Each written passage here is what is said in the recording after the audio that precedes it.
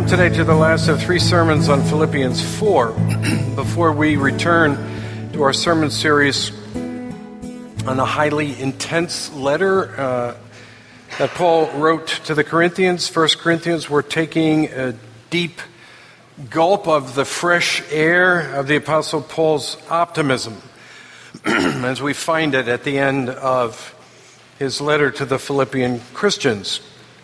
It's true, of course, that Paul is optimistic even in his letter to the Corinthians. I would have become a total pessimist as pastor of the Corinthian church. I think I might have been tempted to tie an anvil around my neck and jump into the harbor of the Adriatic Sea at the edge of Corinth. But Paul is an optimist, and yet we said that his optimism is a realistic optimism, or an optimistic realism, if you would like to think of it that way. He's in jail when he writes his letter to the Philippians, most likely in Rome. And in chapter 2, we learn that Paul is keenly aware that he might be tried and executed. Now, this is speculation.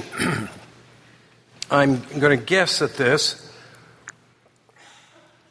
I'm only guessing, but I think it's a pretty reasonable guess that Paul had had a particularly deep experience with the Lord that prompted this overflow of confidence, this galloping joyride, if you will, sailing above the depressing external circumstances in his life and all around him. Not in a stick your head in the sand denial of the brokenness of the world, including his own brokenness, but rather in a heightened, intense, and most sweet vision of Christ triumphant over the world's brokenness. Christ, miserably humbled in death, but now triumphant. Christ pulsating with power, immortal, at the right hand of God. Christ bending all things, then in Rome, now in Washington, to his good purposes.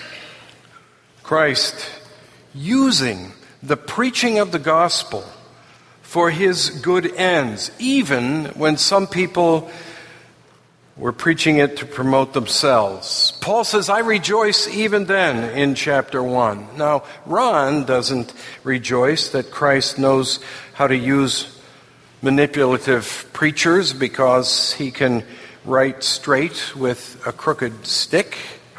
I get angry and indignant when I sense that spiritual leaders are using the Word of God for their own advancement. But Paul seems to see Christ practically on his throne as he writes. He seems to be caught up in contemplation of the outcome of the story. He seems to see with intense clarity the ecstasy that followed the Lord's agony.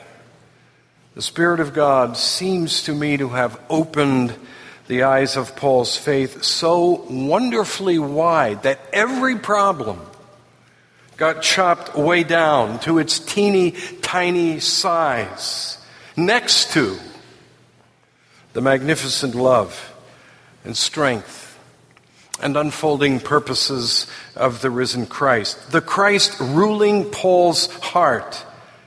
The Christ ruling the Emperor Nero, who had just had his mother murdered 2 or 3 years before Paul writes this. The risen Christ ruling the planets and the galaxies. And seeing all of that, as Moses did, quote, seeing him who cannot be seen. It just made him happy in the Lord, as it should. Now that's my guess. It's a sheer guess, but I think it's a reasonable guess as to what inspired the intensity of Paul's optimism in this letter. The truth of the matter is that whatever the inspiration, he was on a spiritual high by the mercy of God, so tender toward him. But let's look more closely at the optimism. We've already mentioned chapter 1, verse 18. I rejoice. He said there, whether in pretense or in truth, Christ is proclaimed, and in that I'm happy. I rejoice. But he brings up rejoicing in the face of hard circumstances again. In chapter 2, he says, there's a bit of a paraphrase, even if my execution turns out to be the price for you coming to faith in Jesus, I am glad and rejoice. And then he says, likewise, you also should be glad and rejoice with me.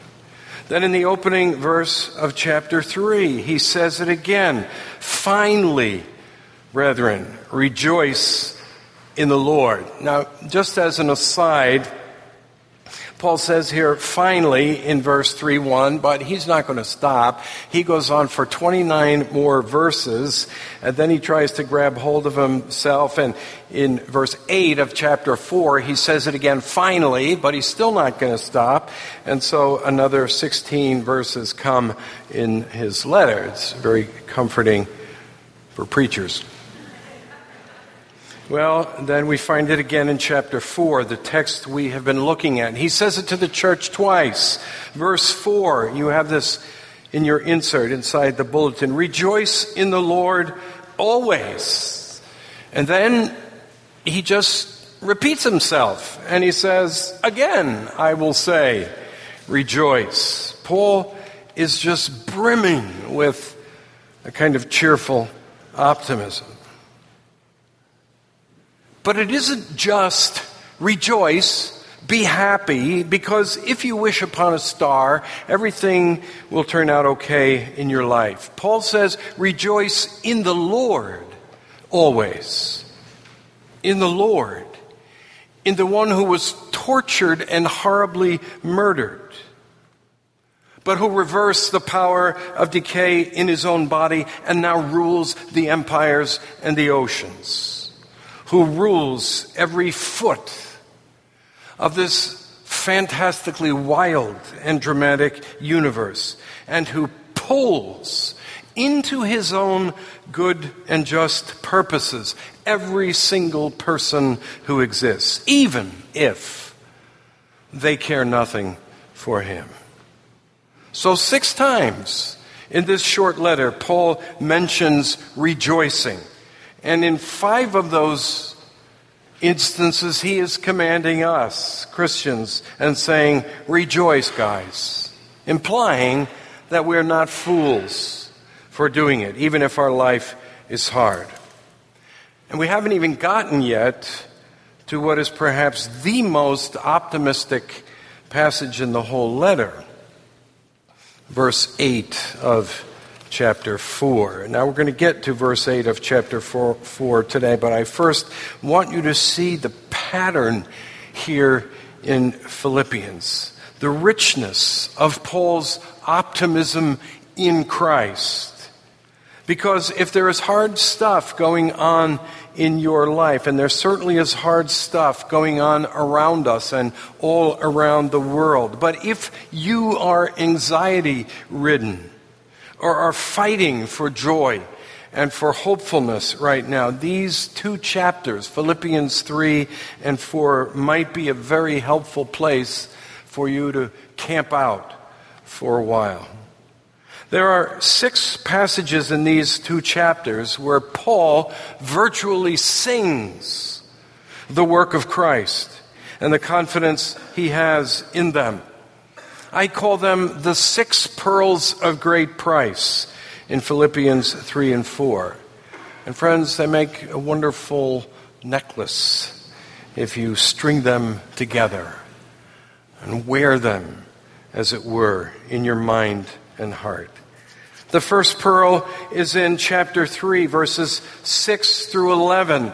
We might title this, Like Christ, in Christ, sold out to Christ, headed for glory because of Christ, come what may.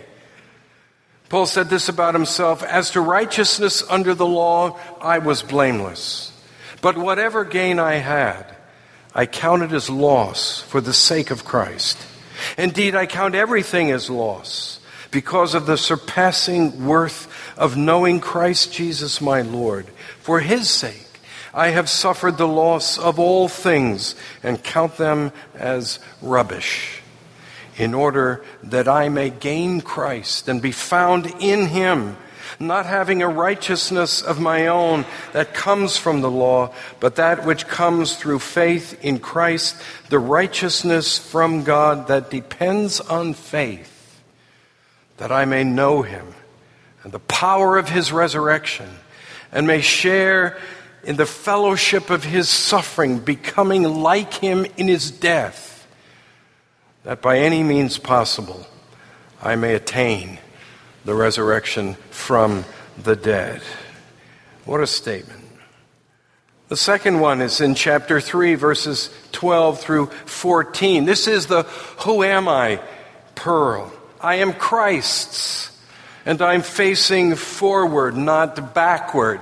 Let me say to those of you who are teens, this is a pearl of great price for you, especially as you are working on the answer to the question, who am I, really? It's a precious truth to hold on to, at least if you trust in Jesus. If you get ripped on Facebook or something like that. Paul wrote, "Not that I have already obtained this, or am already perfect, but I press on to make it my own because Christ Jesus has made me his own." In other words, I belong to Christ. That's who I am. Brethren, I do not consider that I have made it on my own, but one thing I do, forgetting what lies behind and straining forward to what lies ahead, I press on toward the goal for the prize of the upward call of God in Christ Jesus. Pearl 3 is in verses 18 through 21 of chapter 3. This is the "I am a resident alien" pearl. I'm on my way to becoming immortal, and Christ is sovereign Lord of the nations, of the world, of the universe, who guarantees my future. There, Paul wrote, those who are enemies of the cross of Christ, their minds are set on earthly things. But our citizenship is in heaven, and from it we await a Savior, the Lord Jesus Christ, who will transform our lowly body to be like his glorious body by the power that enables him to subject all things to himself. The fourth pearl we might call, "I will seek Christ's joy and peace for all that troubles me now, and for the cannibalism of my anxiety." We looked at this last week. Rejoice in the Lord always. Again, I will say, rejoice. Let your reasonableness be known to everyone. The Lord is at hand. Do not be anxious about anything, but in everything, by prayer and supplication with thanksgiving, let your requests be made known to God. And the peace of God, which surpasses all understanding, or as we said last week, perhaps better translated, which transcends all our thinking, that peace will guard your hearts and your minds in Christ Jesus. Well, the fifth pearl is in verse 8 in chapter 4. This is the pearl of being able to say with confidence, I will set myself in the direction of a God-oriented, inspiring, anxiety-deflating, realistic optimism. And so Paul says, finally, brethren, whatever is true, whatever is honorable, whatever is just, whatever is pure, whatever is lovely, whatever is commendable, or spoken well of, if there is any excellence, if there is anything worthy of praise, think about these things. And the sixth and last pearl is in verses 11 through 13 of chapter 4. This wonderful and tremendous self-confidence that is a self-confidence in Christ. Whatever Christ calls me to do, hard or easy, I will do. No, He will do in and through me. And so near the end of the letter, Paul says, "For I have learned in whatever situation I am to be content. I know how to be brought low, and I know how to abound." That is, I know how to live in Fat City. In any and every circumstance, I have learned the secret of facing plenty and hunger, abundance and need. I can do all things through Christ, through Him who strengthens me. String these pearls together, friends, and wear them. They're wonderful. Well, back to verse 8 of chapter 4, Paul has just said, "Do not be anxious about anything, but in everything by prayer and supplication with thanksgiving, let your requests be made known to God. The peace of God, which transcends all thinking, will guard your hearts and your minds in Christ Jesus." We've been looking at these verses, trying to discern any light they shed on ways in which Christians are not different from other people and how they are different. We said last week, and it is clear, Christians, like everyone else, we are all prone to anxiety since the fall into sin in the garden. What is different about Christians is the way, at least the way we are supposed to respond to anxiety. When your peace of mind is hijacked by anxiety, and anxiety always eats up your insides, you can turn inward and try to argue yourself out of it with a kind of free-floating optimism. So often that's fairly hopeless. Or you can turn upward.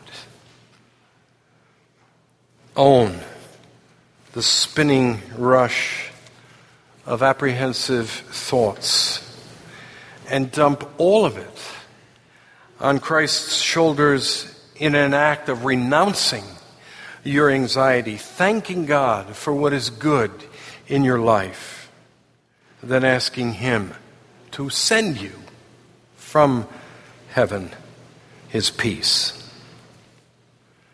You're not going to win peace in an argument with anxiety. It has to be sent to you from above. That seems to be Paul's point here. And God will honor you, is the promise Paul is making, when you give up on the power of your own attempts to think your way out of anxiety and turn to Him. That's the assurance that you will be guarded from outside your head, dizzy as it is, from nervous and destabilizing feelings, impulses, thoughts, all of them speaking, flashing threat of one kind or another. But now, in the very next verse here, verse 8, Paul exhorts us to set a focus to our thinking that will give us an even stronger bulwark against a crippling anxiety in the face of what is not as it should be. What is not as it should be in us and around us. A bulwark to be added to our praying. What we have here in this remarkable verse, and it really stands out as a very unique verse in the Apostle Paul, but what we have here, friends, are thoughts to make your heart sing. Now that's the lovely title of a great children's devotional book by Sally Lloyd Jones, Thoughts to Make Your Heart Sing.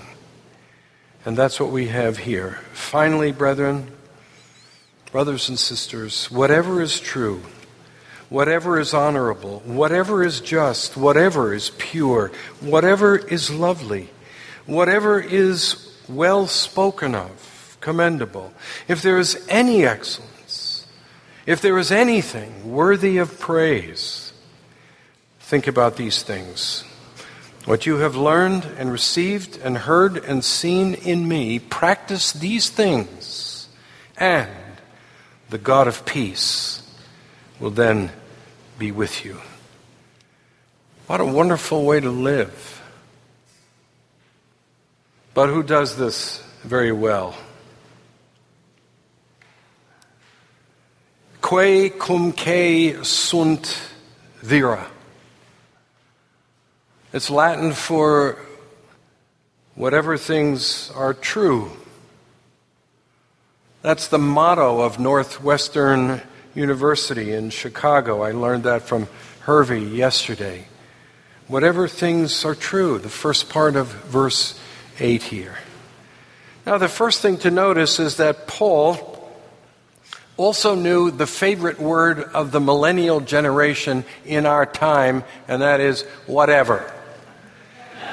Notice how general this is, how comprehensive Paul is in showing us what we ought to be focusing on. Whatever is true, whatever is honorable, whatever is just, whatever is pure, whatever is lovely, whatever is well spoken of, if there is any excellence, if there is anything worthy of praise, think about these things.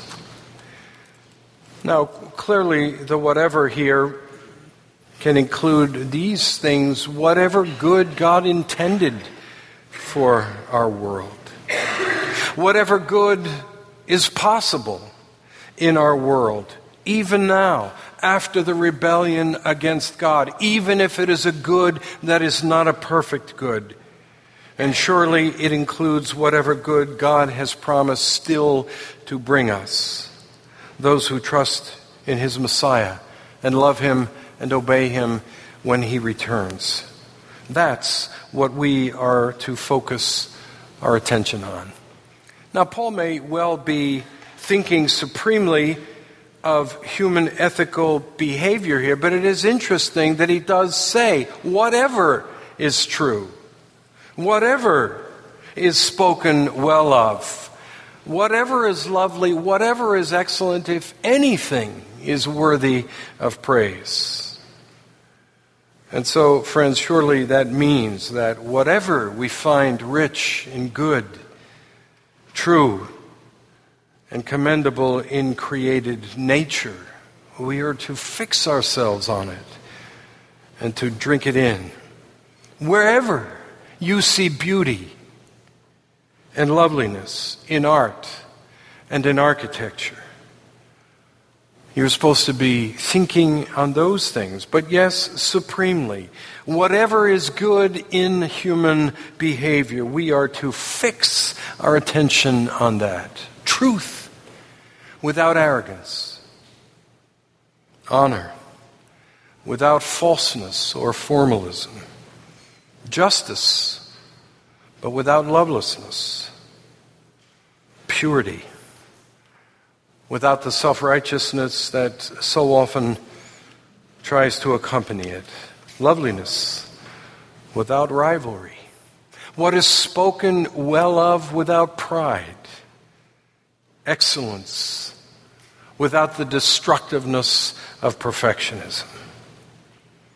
And finally, all things everywhere that by the grace of God at work in the world are worthy of being appreciated, praised, without their defects, being whitewashed.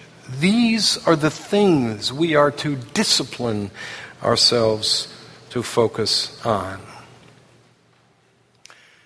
Now, we have to be careful at this point because we can't use Paul's call to optimism to evade responsibility.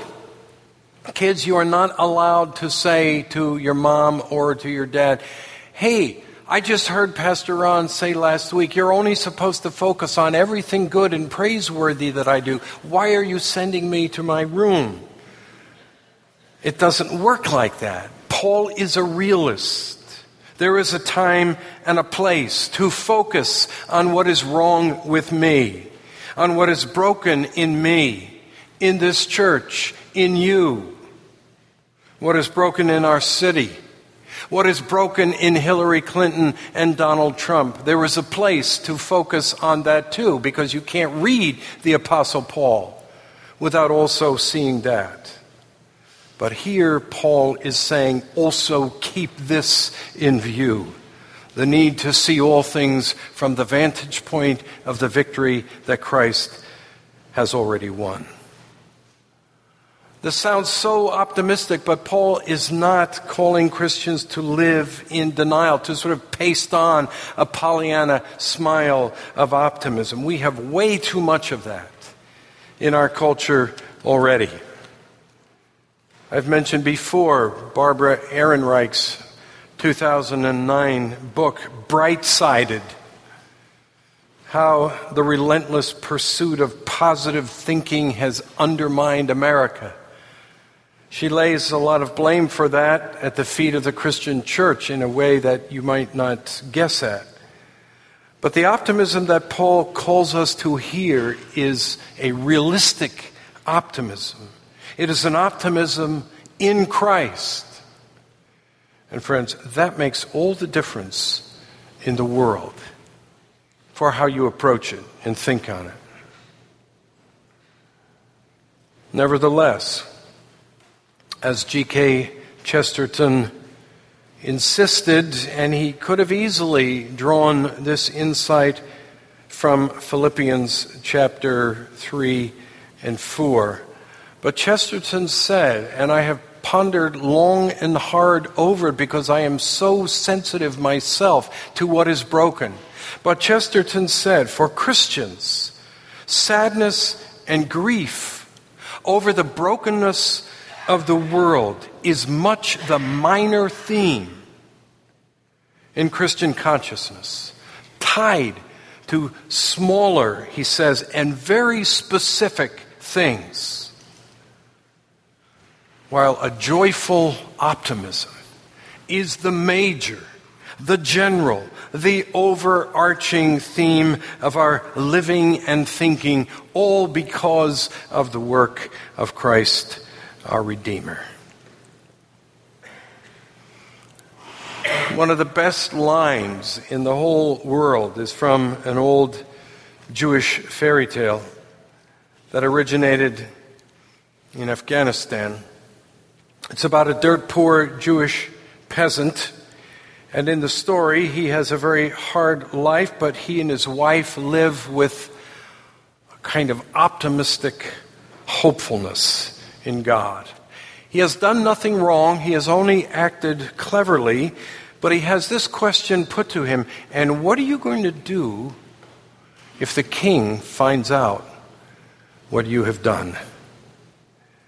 And the peasant answers simply, I don't worry about things that haven't happened yet. I simply trust in God not to abandon me. What a line. I don't worry about things that haven't happened yet. Friends, if that's what God asks of us, then that's what He will give. How badly do you want it? How badly do I?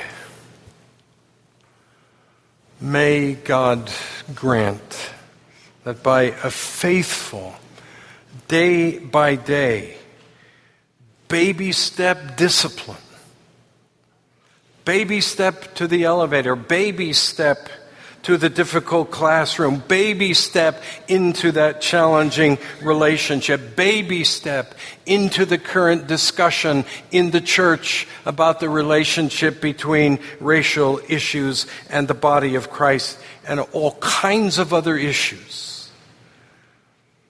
A day by day, baby step discipline, so that we might be moving toward, at least, that peasant's realistic, God-focused optimism. Why? We see so much more. What we see is that Christ has loved us very, very, very much. He has won you, and He has won the future of the world. And nothing and no one is stronger than Him and His purposes.